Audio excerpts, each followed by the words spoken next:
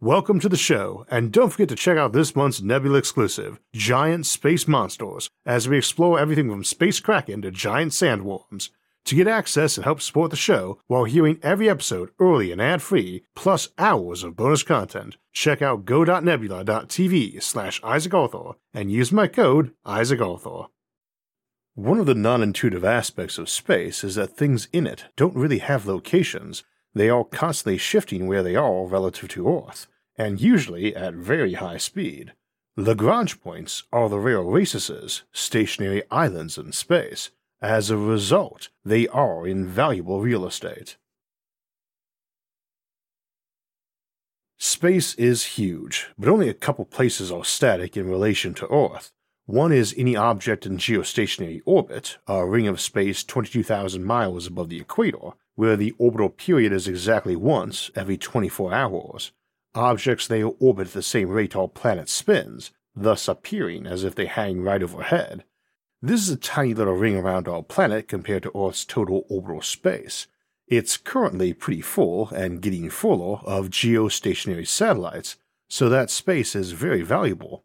But there's another region of interest to us today, indeed 10 of them, called our Lagrange points, and these points are unique for being stable places that don't move relative to the bodies they are connected to. Today we'll be discussing them, how they function, and what value they have. They've already proven themselves useful. The James Webb Telescope is at the Earth-Sun L2 Lagrange point, or in orbit of it to be more precise, because that keeps the Earth between the telescope and the overwhelming glare and noise of the Sun.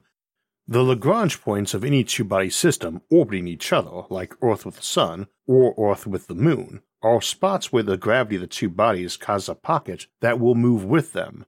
Normally an object closer to the Sun will orbit it faster, indeed not just by having a smaller circumference to orbit by virtue of being closer, but actually moving faster too.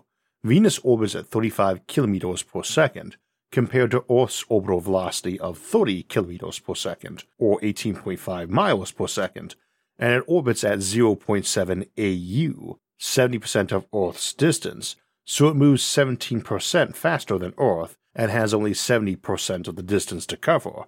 As a result, its own year is 225 of our days, instead of 365.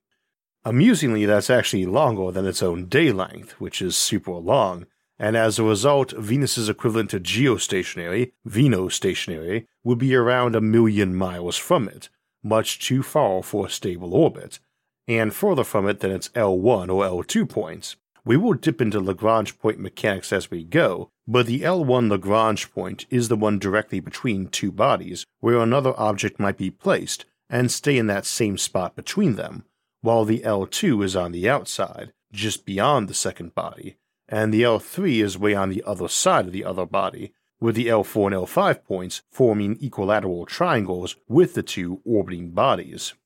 Stuff can be put in Lagrange points and expected to remain there with only a minuscule amount of station keeping.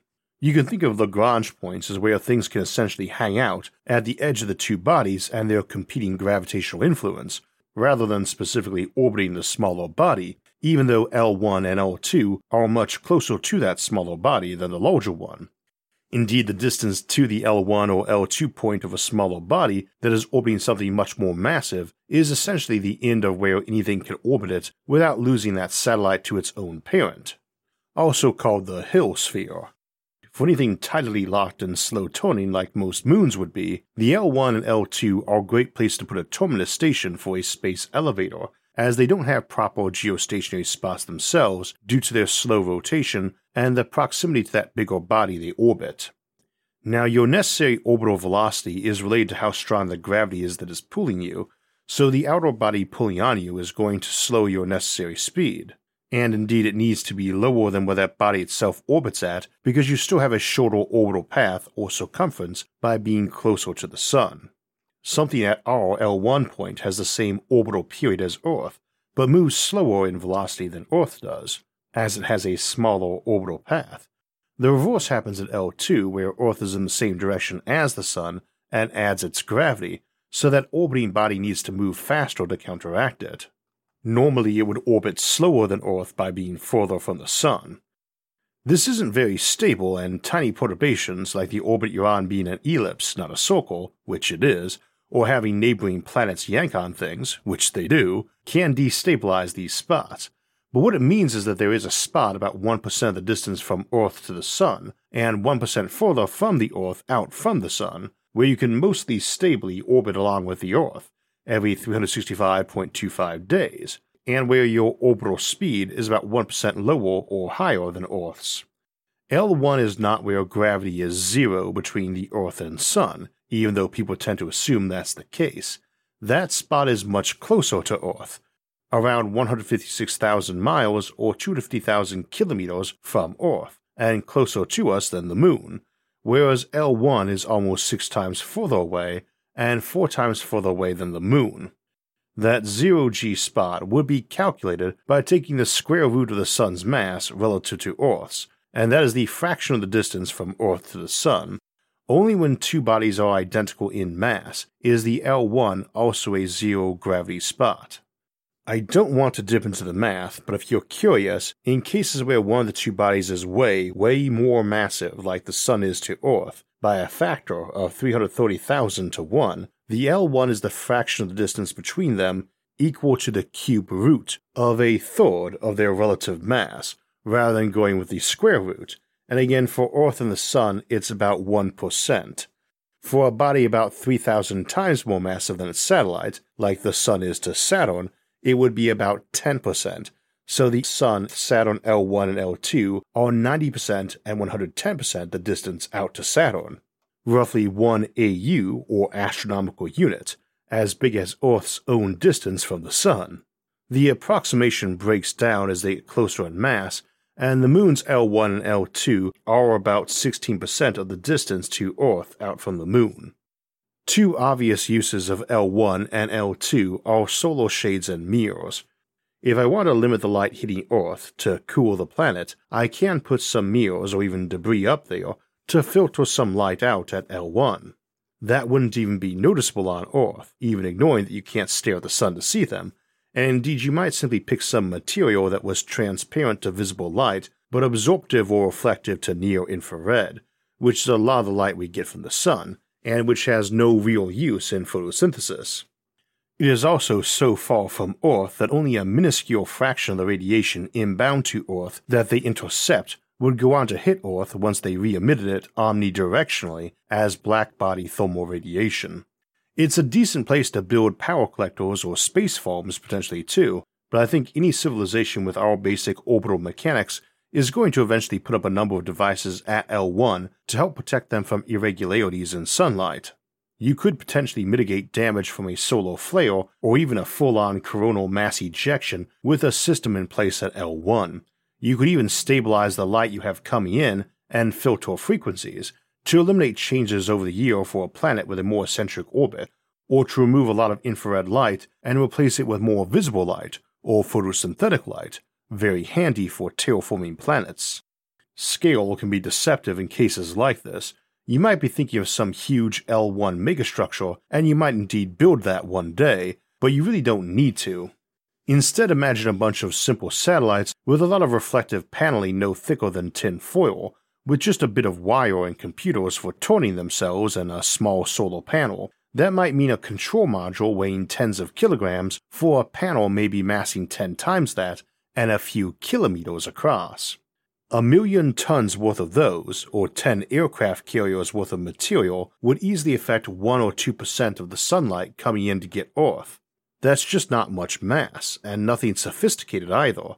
It's way less than a single modest O'Neill cylinder would take to build, and would be comparable to a Kalpana 1 space habitat, and you might have several of those habitats stationed out there by then, tending to them, and receiving the occasional kinetic shove from them for station keeping of its own.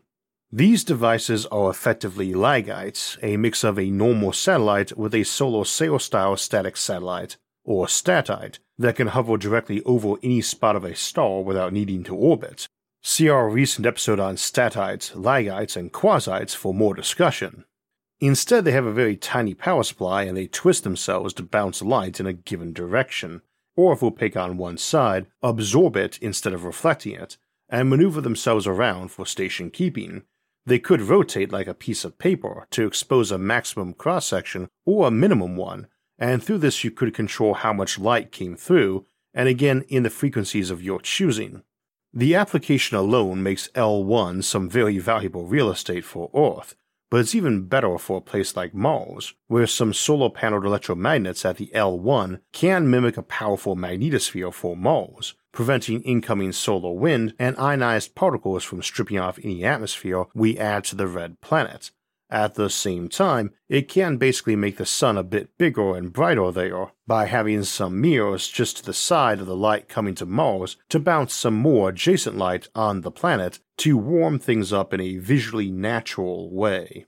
Now, on tidally locked planets like those around a red dwarf star that would be eternally lit on one side of the planet and eternally dark on the other side of the planet, we can have a big eye open and close to permit day and night cycles on the sunny side, and we can stick a big mirror behind the planet at its L2 to collect light and blast the dark side with it. In practice, I would imagine this would be millions of smaller satellites, and I would also imagine they'd spend their night cycles bouncing that light to various power collectors or space facilities. And again, any celestial body has Lagrange points. Thin panels can function as solar sails or laggites to provide station keeping and even fairly heavy maneuvering, so we need not worry about L1 stability as much.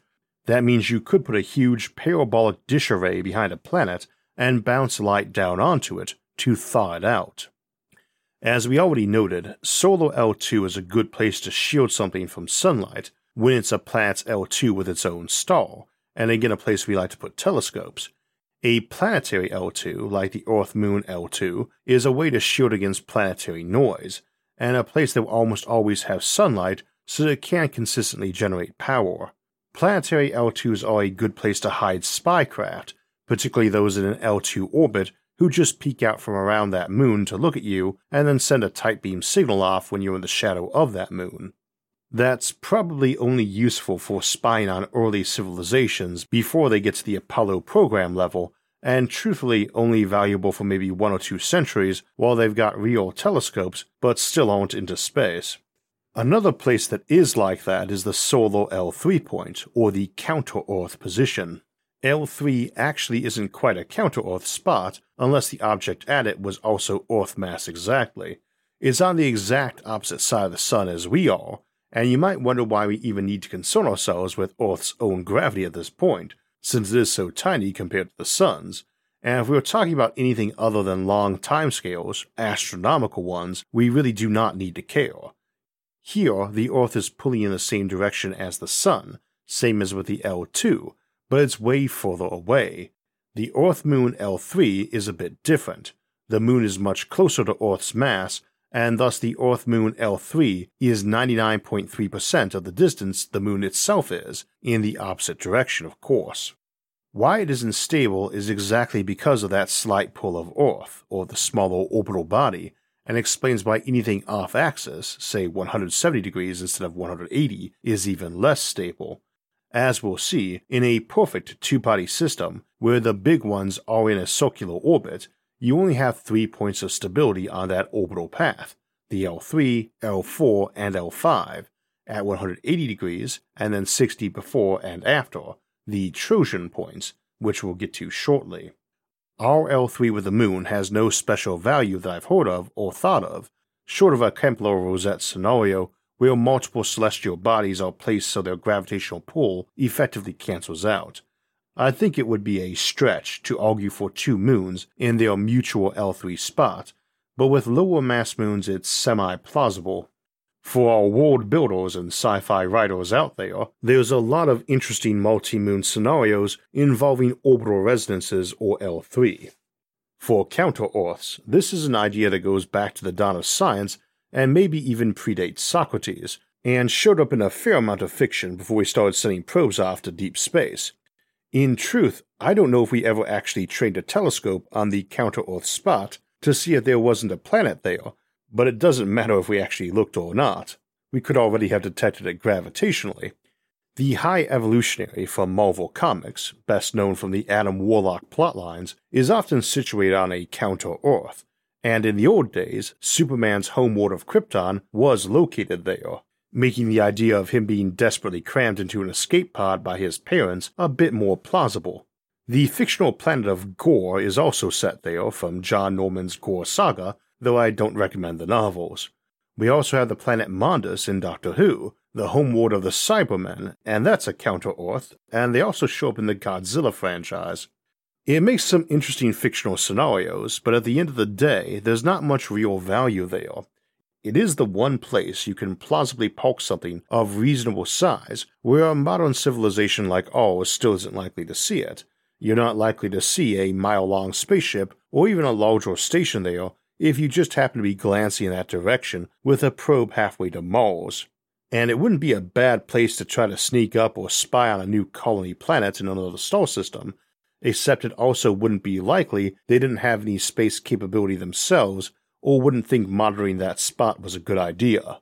Usually best not to hide in the place everyone would expect you to.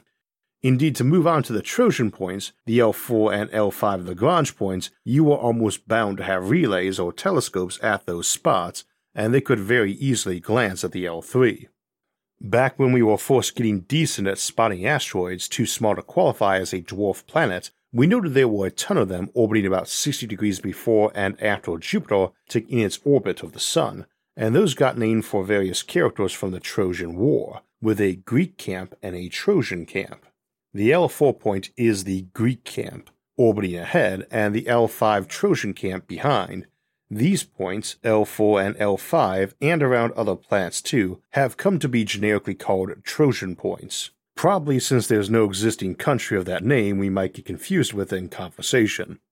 The National Space Society, the organization I currently have the honor of serving as president of, was made from combining two separate space advocacy groups back in the 1980s, Wernher von Braun's National Space Institute and the Gerard K. O'Neill-inspired L5 Society, and while I have not found anyone who knows for sure why L5 was picked over L4 for a name, both are equally handy, it is specifically the Earth-Moon L5 that the L5 Society and the NSS are referring to.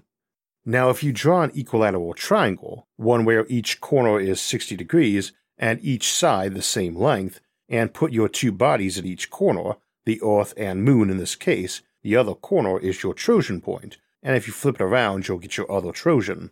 These are fairly stable spots, and indeed represent a fairly large region where things can orbit without too much perturbation by the two bodies.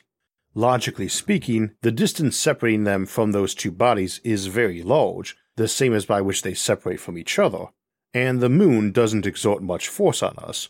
The Moon is around 60 times further from Earth than we are from Earth's center, and masses an 80th as much, and so the force it exerts on us, or some Trojan object, is about 3 parts per million of what a falling object on Earth's surface experiences.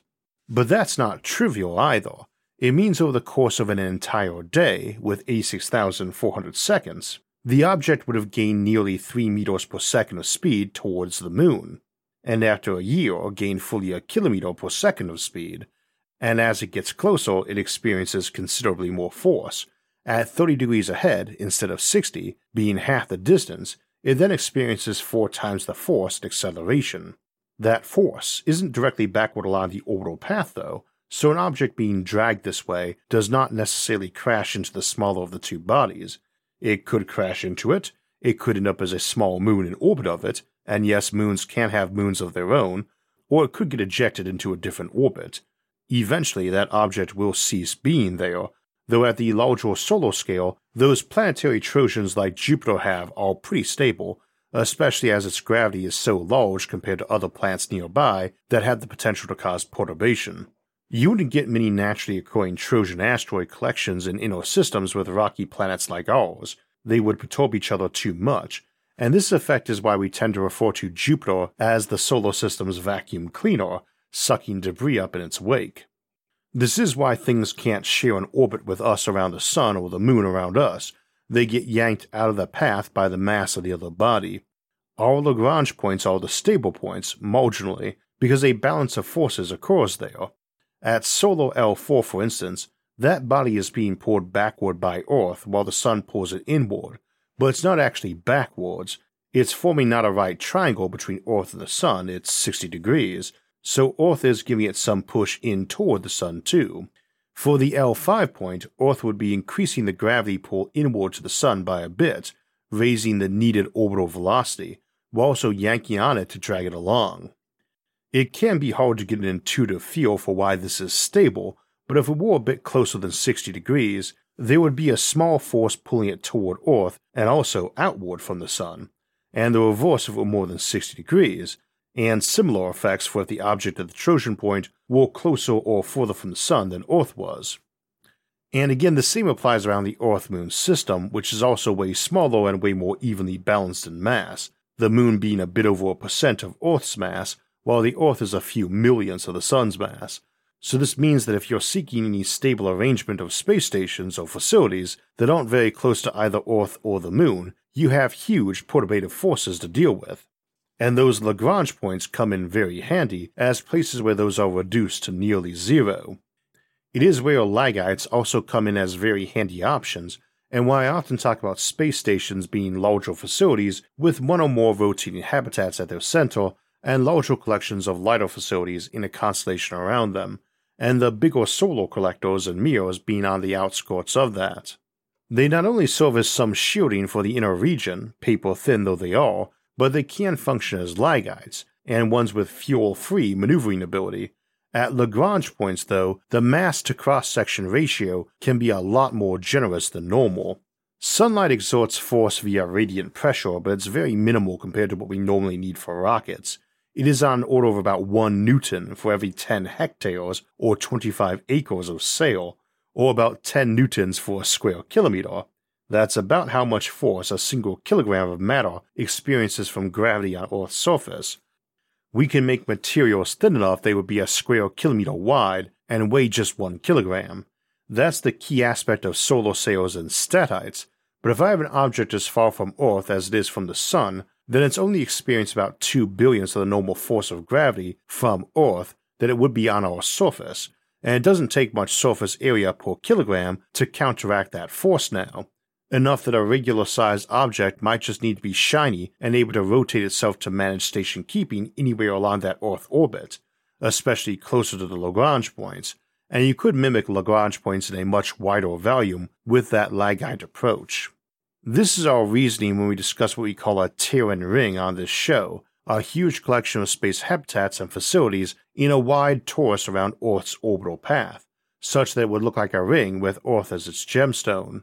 Simple high-strength tethers running between all those facilities would allow easy station keeping, in conjunction with some other tricks we've discussed over the years for moving momentum around in a careful and calculated fashion. Some like telescoping or tethering bits together we examined recently in our episode Orbital Defense Platforms. As another example, if I have 3 objects, one at a Lagrange point and one a bit further from the Lagrange point, and one a bit nearer, I can connect a physical tether to those with a winch and just pull things a bit one direction or another to counteract any perturbative drift, especially if one of those anchor objects had a big solar panel or unfoldable sail it could expand when needed. I suspect you would often fold those up too, as they are going to take a lot of wear and tear from micrometeors and space dust while expanded or inflated. Closer in for the Earth-Moon Trojans, that is a higher bar, as while the Moon's surface gravity might only be a sixth of Earth's, its Trojan Lagrange points are only about 200 times further from its center than its surface is, so gravity is about 300,000 times weaker there than the Earth's surface, around 33 micronewtons, as opposed to the Earth-Sun Trojans, 500 million times weaker at about 20 nanonewtons. That very much alters the size we can contemplate for LAGITEs, and makes those lunar Lagrange points pretty important to future development, though again we wouldn't think of them as points, but rather regions. The difference in lunar gravity from being at the L4 or L5 point and being 4,000 miles away is a few percent weaker or stronger, and on an order of a micronewton per kilogram or whatever it's pulling on. Again, in space, where there's no air drag or resistance, that can build up pretty quick, but it could still be counteracted by the equivalent of 1 square foot of solar sail, and that's such a tiny force that even a cable made of relatively mundane and weak materials, thousands of miles long, would not snap under the load. In other words, that means you have a region at least as big as Earth, if not bigger, in which to be putting facilities. And this is 3D, not 2D like our planet's surface, and they're not moving at high speeds relative to each other like stuff in low Earth orbit is moving, where objects moving opposite directions will collide at as much as 16 kilometers per second, or 10 miles per second. Indeed, the moon's orbital speed around Earth is just 1 kilometer per second, so even a maximum speed collision of two objects counter-orbiting Earth out there, which there is no real reason to do incidentally, would involve 64 times less energy in such a collision. This volume, once full of megastructures, might also expand by them having some amount of gravity themselves, and again there's no reason to counter-orbit or be orbiting at steep angles compared to each other, and this gives us another reason the Lagrange points are appealing. There's no Kessler syndrome scenarios there. Cascade debris situations involve the idea that an object gets hit and blows more material off, and that material is moving slower now than whatever hit it relative to the body that shed it, but it's still moving super fast to anything else in that orbital region. It might leave at just a few meters per second, but something orbiting at a different angle might still plow into it at several thousand meters per second, and the subsequent debris of that collision hit yet more things, shedding more debris, and so on. But in a big Lagrange point volume, nothing is keeping any debris in. It will fly or meander out without effort to keep it in, while nothing inside that volume is moving, except for ships or transports, which can operate at much lower speed and which might simply pull on tethers inside that volume, saving fuel and giving you momentum you might use for station keeping larger facilities there. Indeed, moving cargo around on tethers in general is a good way to do station keeping. On that topic, since the moon's gravity is so weak that we can make lunar space elevators to its L1 and L2 points with Earth out of mundane materials, you could do a large diamond running between the lunar L1, L2, L4, and L5 points, and with the moon at the center, and with tethers to each place from the moon and each other, and it would be very easy to do station keeping simply by running mass off the moon as you exported material to those Lagrange hubs to build space habitats, or refill fuel depots, or to move people and cargo around too, of course. So these gigantic extended Lagrange points each have more volume to stably develop in than planets, and indeed are a good deal larger when we're looking at bodies where the moon is smaller or where the distances are greater, like with the solar Lagrange points with planets. But we also get this wider diamond, which I will go ahead and name a Lagrange diamond. Places where you can interconnect things and not need to worry about all the tight and high-speed orbits close to a planet or a larger moon. This is also a place where you can be running very long launch ramps, tethers, mass drivers, and rotavators out of to assist in launch and in capture. Though as a minor note, these Lagrange diamonds would not have exactly flat edges. One trick you can do with a rotavator or rotating skyhook in deep space is to have a tether whirling around out from a large space station, which can be spun out to have a desired tangential velocity a passing spaceship could be matched with, and then the tether can link up and begin winching them in on a decreasing spiral. The space station loses some angular momentum spinning that tether out, and may gain or lose momentum on connecting to that ship or cargo pod, winching in that tether after it hooks up, but should have no problems balancing those out between captures, and even if it needed to occasionally burn some fuel to correct a growing imbalance, it would be trivial compared to total savings. It can also launch ships this way. Fundamentally, what's neat about Lagrange points in this context is that it allows you to build huge conglomerations of structures near a gravity well, like Earth or some planet or moon we're mining, and yet without the problems associated to low or medium orbit where everything is crowded and high speed, where it's causing light pollution or wrecking the view of the night sky, and where there's no threat of Kessler syndrome and no construction problem associated to very large megastructures where they have a lot of different gravities pulling strongly in different directions. That means we can build very large megastructures, like the O'Neill cylinder or even bigger, and in multiples, without the problems of gravity or debris cascades, while not being far from the Earth. Indeed, just 1.3 seconds for signals to go either way, which makes real-time communication possible to both Earth and the Moon, if a touch irritating for casual chat. The upside is there's so much room for development there, and reasons to develop there, that you would have plenty of people to chat with, Indeed, in many ways, these Lagrange points and our Lagrange diamond are in a position to house far more people than Earth itself, and around other planets in a more distant future might tend to be where a large portion of a given planet-moon system people lived, especially if neither body was all that appealing for terraforming but very good for mining. Ultimately, our future in space is a big and spread out one, but there are places that will be highly valued, like planets and moons and the Lagrange points or geostationary orbits around them, and they are essentially the fertile river valleys or deep water coves for space, where settlement will begin and where mighty new realms will arise. We were talking about how to build lots of adjacent space habitats today at Lagrange points, and an alternative approach to that is to build a very long and skinny megastructure known as a topopolis. And one neat feature of that is how they would tend to have one very long river running down them which might run thousands or even billions of miles long.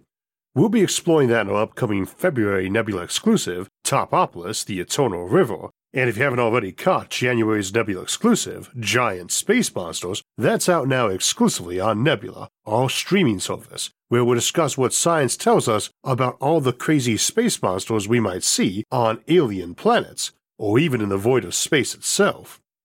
On Nebula, you can see every regular episode of SFIA a few days early and ad-free, and all our other bonus content, including extended editions of mini-episodes, and more of our monthly Nebula exclusives like The Fermi Paradox, Hermit Shoplifter Hypothesis, Ultra-Relativistic Spaceships, Dark Stars at the Beginning of Time, Life as an Asteroid Miner, Nomadic Miners on the Moon, Space Freighters, Retrocausality, Orc-OR and Free Will, Colonizing Binary Stars, and more. Nebula has a ton of great content from an ever-growing community of creators. Using my link and discount, it's available now for just over $2.50 a month, less than the price of the drink or snack you might have been enjoying during the episode. When you sign up at my link, go.nebula.tv/IsaacArthur, and use my code, IsaacArthur, you not only get access to all the great stuff Nebula offers, like Giant Space Monsters and Topopolis, the Eternal River, you'll also be directly supporting this show. Again, to see SFIA early, ad-free, and with all the exclusive bonus content, go to go.nebula.tv/IsaacArthur. This weekend we'll explore conformal cyclic cosmology and the possibility that a previous universe may have existed over which ours is layered on top, before we head into February to look at death worlds and surviving on ultra-dangerous planets. Then on February 8th we'll examine homesteading in space and what might draw pioneers to new colonies and what sorts of life challenges they'd face. Then on February 11th, Sci-Fi Sunday, we'll ask what might make a civilization quarantine an entire planet and how that might be enforced. If you'd like to get alerts when those and other episodes come out, make sure to hit the like, subscribe, and notification buttons. You can also help support the show on Patreon, and if you want to donate and help in other ways, you can see those options by visiting our website, isaacarthur.net.